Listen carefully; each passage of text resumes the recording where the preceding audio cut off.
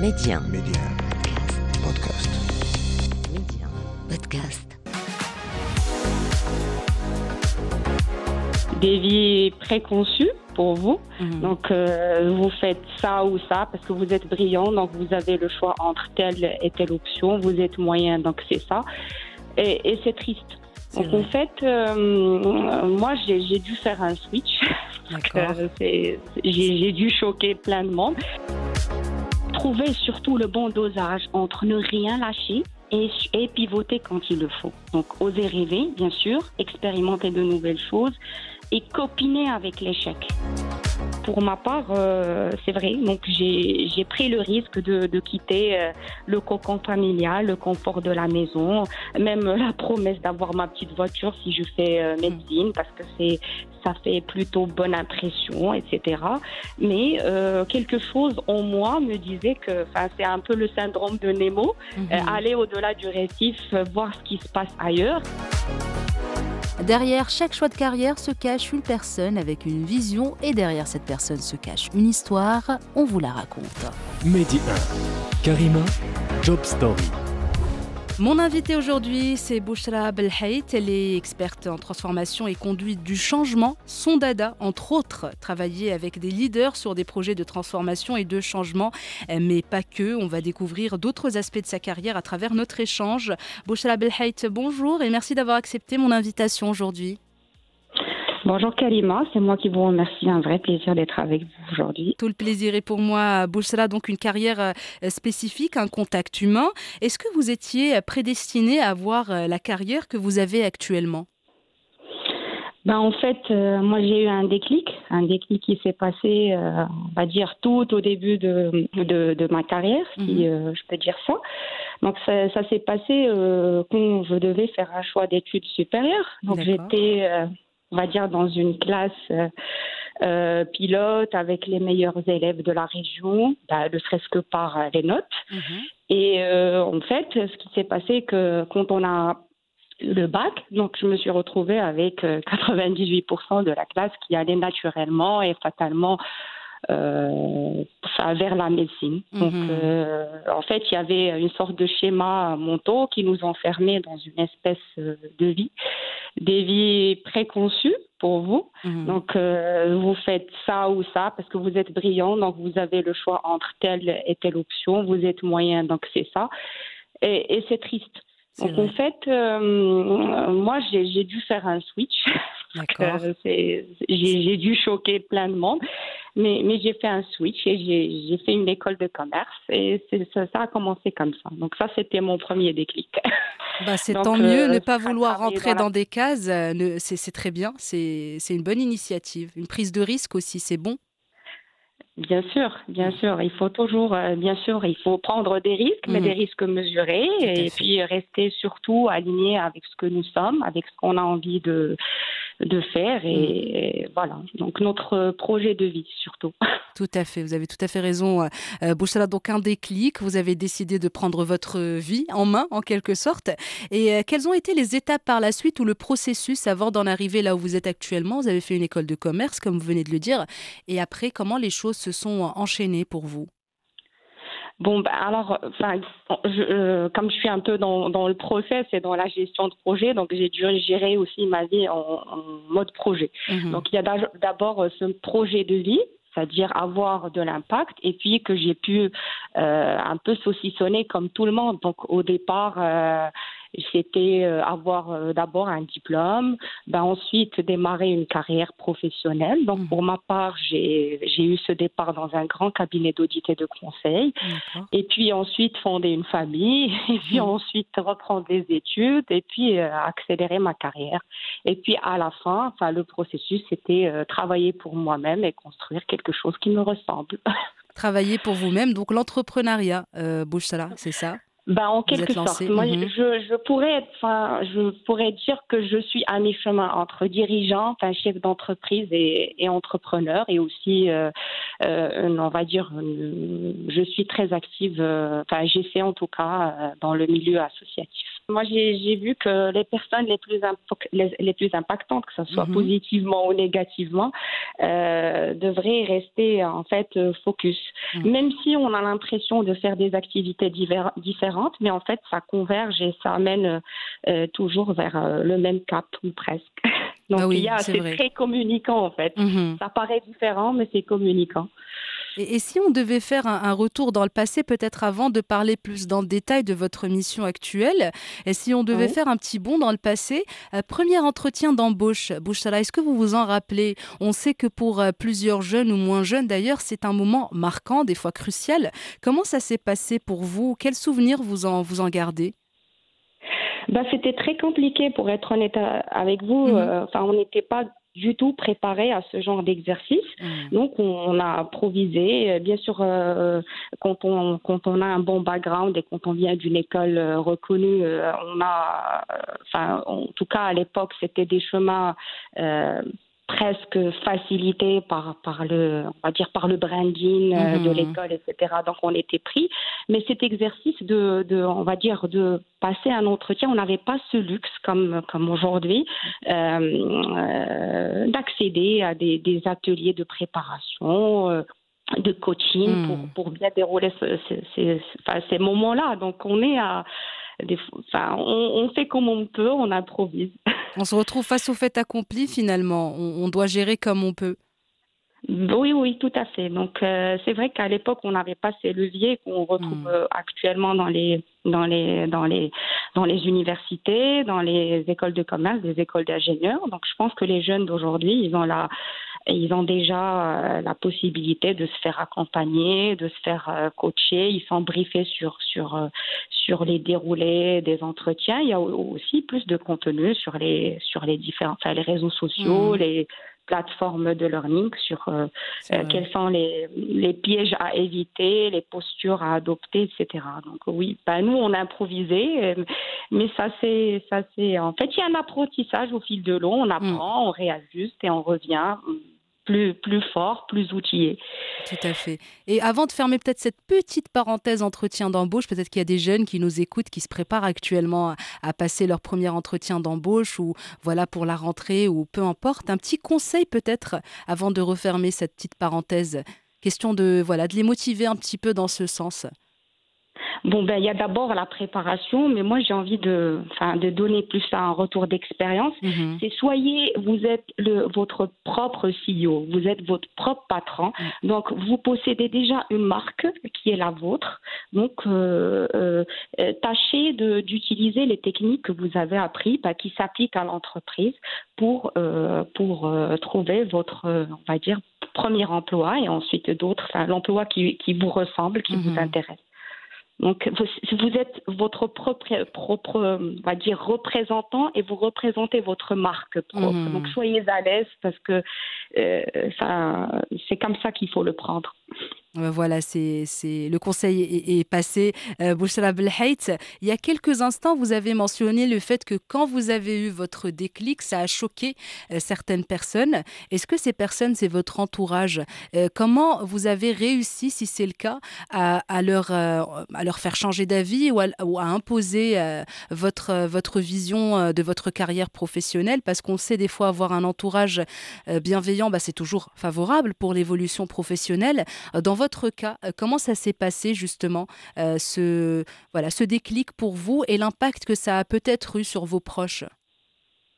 Alors oui, effectivement, il y a eu cette appréhension parce que il y a la facilité de suivre des chemins tracés, qui ont réussi à d'autres personnes. Mais en fait, pour ma part, c'est vrai. Donc j'ai pris le risque de quitter le cocon familial, le confort de la maison, même la promesse d'avoir ma petite voiture si je fais médecine, parce que ça fait plutôt bonne impression, etc. Mais quelque chose chose en moi me disait que c'est un peu le syndrome de Nemo, aller au-delà du récif, voir ce qui se passe ailleurs, et puis ça passe par la communication. Alhamdoulilah, j'ai un entourage bienveillant, donc j'ai dû expliquer que c'est vraiment la vie que j'ai envie de mener, et puis j'ai pas eu beaucoup de pression ni beaucoup de difficultés à le prouver, comme on dit un peu en anglais. Success brings success. Donc il suffit de réussir et de briller dans ce que vous faites, et ça conforte par rapport aux choix, aux décisions que vous avez faites au départ. Donc il faut il faut travailler, il faut persévérer. Des fois même il faut faire la grenouille, la grenouille sourde. Il faut filtrer, il faut pas se laisser impacter par tout ce qui se dit. Donc il faut avancer, il faut tracer et puis travailler derrière, c'est ça. C'est vrai, le travail finit toujours par payer. C'est un peu cliché, mais c'est vrai finalement. Sur le terrain, c'est ça. C'est le plus on travaille, le plus on est récompensé, entre guillemets. Pas forcément l'aspect financier, mais voilà, beaucoup d'autres choses. L'accomplissement, voilà, le fait de convaincre nos proches. Et comme vous l'avez dit aussi, Bouchra, très important, la communication. Quand on sait ce qu'on veut et qu'on fait ce qu'on veut aussi, et qu'on arrive à le communiquer, généralement, il n'y a pas de problème, tout simplement. Tout à fait, donc c'est exactement ça. Voilà, c'est un bon résumé. Bouchra Belhait, vous êtes donc actuellement, comme je l'ai dit lors de ma présentation, experte en transformation et conduite du changement. En quoi consiste votre mission? Qu'est-ce que vous faites concrètement? Question de rapprocher les personnes qui nous écoutent actuellement de ce que vous faites au quotidien. Alors, j'accompagne en fait très concrètement les entreprises qui veulent réussir, parce que c'est important déjà de vouloir réussir et de se donner les moyens pour réussir, à structurer leur démarche de transformation et de gestion du changement. Donc, la transformation, tout simplement, c'est de vouloir passer d'un état A à un état B selon une méthodologie, en adoptant des outils. Donc, voilà, moi, c'est ce que je fais. Et surtout, j'essaie d'apporter des outils, des frameworks non gourmands en ressources, qui soient adaptés à la petite et la moyenne entreprise. Parce que ces sujets-là de transformation, de change management, sont plus, on va dire, vulgarisés chez la GE, la grande entreprise, et les petites et moyennes entreprises n'ont pas les moyens de faire appel à des professionnels pour structurer leur démarche. C'est avancer sur leur projet, structurer leur vision, décliner leur vision en mission, et puis en stratégie, et puis en projet, et puis en action. Donc c'est un peu ça, on va dire, ce que veut dire transformation, c'est accompagner les gens dans leur trajectoire de changement, avec les outils qui vont bien, avec la méthodologie, et surtout intégrer l'humain et mettre l'humain au centre de la démarche. C'est ça le challenge le plus important. Et en parlant d'humain, Bouchra Belhait, l'associatif, qu'est-ce que ça représente pour vous? Alors, en fait, cette transformation, moi, je la prends, on va dire, dans le sens large. Donc, transformation globale, transformation humaine, culturelle, digitale, voire même transformation responsable. Parce qu'aujourd'hui, on ne peut pas faire de la transformation sans intégrer la responsabilité, l'éco-responsabilité, la RSE dans cette, on va dire, dans cette big picture et ce projet de transformation. Et à ce titre, moi, ce que j'essaie de faire, c'est en tout cas mettre à profit mon background, déjà en tant que dirigeante et en tant que consultante, pour tisser des passerelles entre le monde de l'entreprise et la société en général, la société avec un grand S, les individus qui la composent, les étudiants, les porteurs de projets, mais avant ça, les porteurs de rêves, les porteurs de missions. Donc, j'essaie de donner à cette jeunesse aussi, et ça, c'est quelque chose qui me tient beaucoup, cette jeunesse dans le cadre de programmes, on va dire, d'appui à l'entrepreneuriat, mais aussi à l'employabilité, des insights, de les inspirer, en fait, et de leur ramener des méthodes inspirées du monde du business pour mieux gérer leur entrée dans le monde du travail, leur évolution de carrière, et aussi leur switch, c'est-à-dire leur passer le message que c'est possible de faire, de pivoter, parce que c'est ce qu'on disait depuis tout à l'heure, c'est la possibilité de faire un switch et d'apporter des ajustements et de passer à autre chose. Donc, voilà, donc ne pas rester enfermé dans des schémas préconçus et se dire que c'est bon. Que c'est une fatalité. Exactement, tout à fait. Voilà, avoir cette flexibilité aussi, c'est très important, Bouchra, cette capacité de pouvoir s'adapter, voilà, de changer d'environnement aussi quand on ne se sent pas bien, aussi tout simplement, on ne se sent pas épanoui, avoir justement cette volonté ou ce courage de passer à autre chose. Exactement. Mener une réflexion vertueuse, des remises en question, pourquoi pas, pour évaluer la situation et apporter à chaque fois des ajustements pour aller de l'avant. C'est pas interdit. Bien sûr que c'est pas interdit, au contraire. C'est recommandé même. Exactement. Et Bouchra Belhait, sur le plan professionnel, est-ce que vous croyez aux rêves ou aux objectifs ? Alors, donc en tant que praticienne de la transformation, donc tout démarre par un rêve. Donc, il faut avoir quelque chose qui nous chiffonne, qu'on a envie de réaliser. Et puis après, ce rêve, on va le transformer, on va le structurer, en vision à long terme. Et puis qu'on va saucissonner, qu'on va décortiquer par la suite en programme, en projet. Un projet, ça veut dire un plan d'action avec des dates et des actions précises. C'est quoi, quand et comment. Donc le rêve, pour le réaliser, c'est un process en fait. Faut le décortiquer, faut mettre des dates, des actions et puis être aussi dans la rigueur et la discipline parce que il n'y a pas de réalisation sans rigueur et sans discipline et c'est ce qu'on voit un peu dans les sports de haut niveau. On peut avoir des rêves, mais c'est beaucoup de travail et c'est tous les jours en fait. Voilà. Bien sûr, c'est un investissement permanent. Tout à fait. Donc c'est un processus continu qui est évolutif, qui n'est pas figé, parce que même justement quand on définit un plan d'action, on peut le revisiter, on peut le challenger, mais en tout cas, il faut qu'il y en a un. Exactement, il faut qu'il y ait la base. Exact. Et pour cela, si vous deviez choisir peut-être, en tout cas vous êtes passionné, vous parlez de ce que vous faites avec beaucoup de passion, d'expertise, mais sur une note un peu moins positive, entre guillemets, si vous deviez choisir la chose que vous aimez le moins dans ce que vous faites ou que vous trouvez moins fun, ça serait quoi ? Est-ce qu'il y en a d'abord ? Dans tout ce qui est gestion du changement, il y a tout ce qui est gestion des résistances en fait. Ça fait partie de l'être humain parce que on le voit, les gens, tout le monde a envie de garder son confort, de pouvoir prouver sa théorie du monde, avoir raison. Donc c'est la chose la plus difficile, mais c'est ça le challenge en fait. C'est pouvoir gérer les égos, les mentalités, les clichés, justement, vous dites tout à l'heure, gérer un peu aussi la difficulté d'être une femme, pour être honnête avec vous. C'est pas toujours évident. Donc, on a beau parler d'inclusion, de parité, mais c'est aussi un challenge à relever. Bien sûr, parce que des fois, on nous fait croire qu'on manque de crédibilité ou de légitimité, alors que pas du tout. Et ça, je pense aussi, c'est très frustrant des fois dans certains domaines. On nous fait ressentir comme si on n'était pas légitime ou pas à notre place. Surtout quand il s'agit de postes à responsabilité, il y a un peu plus de réticence, d'appréhension aussi. Tout à fait. Moi, je préfère quand même rigoler quand je regarde les annonces et les prérequis. Quand on parle de postes de management, de postes de direction. On est encore dans des perceptions du leadership. Je retrouve des mots style charisme. Et je préfère en rire. Et dans le charisme, moi, je suis sûre qu'il y a déjà beaucoup de traits de caractère spécifiques. Historiquement considérés comme masculins, qui sont complètement dépassés en 2023.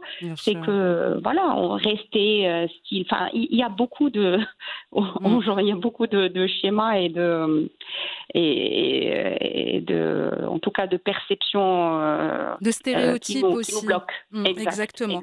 Finalement aussi, je pense aussi que ça évolue un peu dans le bon sens de plus en plus. On espère que ça évolue plus rapidement. C'est souhaité que ça soit plus simple dans le futur très très proche d'ailleurs. Et puis voilà. Bouchra Belhait, peut-être un objectif, un rêve que vous avez actuellement, quelque chose que vous voulez concrétiser dans le futur proche ou lointain ? En tout cas, moi, je suis sur un projet de structure de conseil collaborative, si j'ose dire.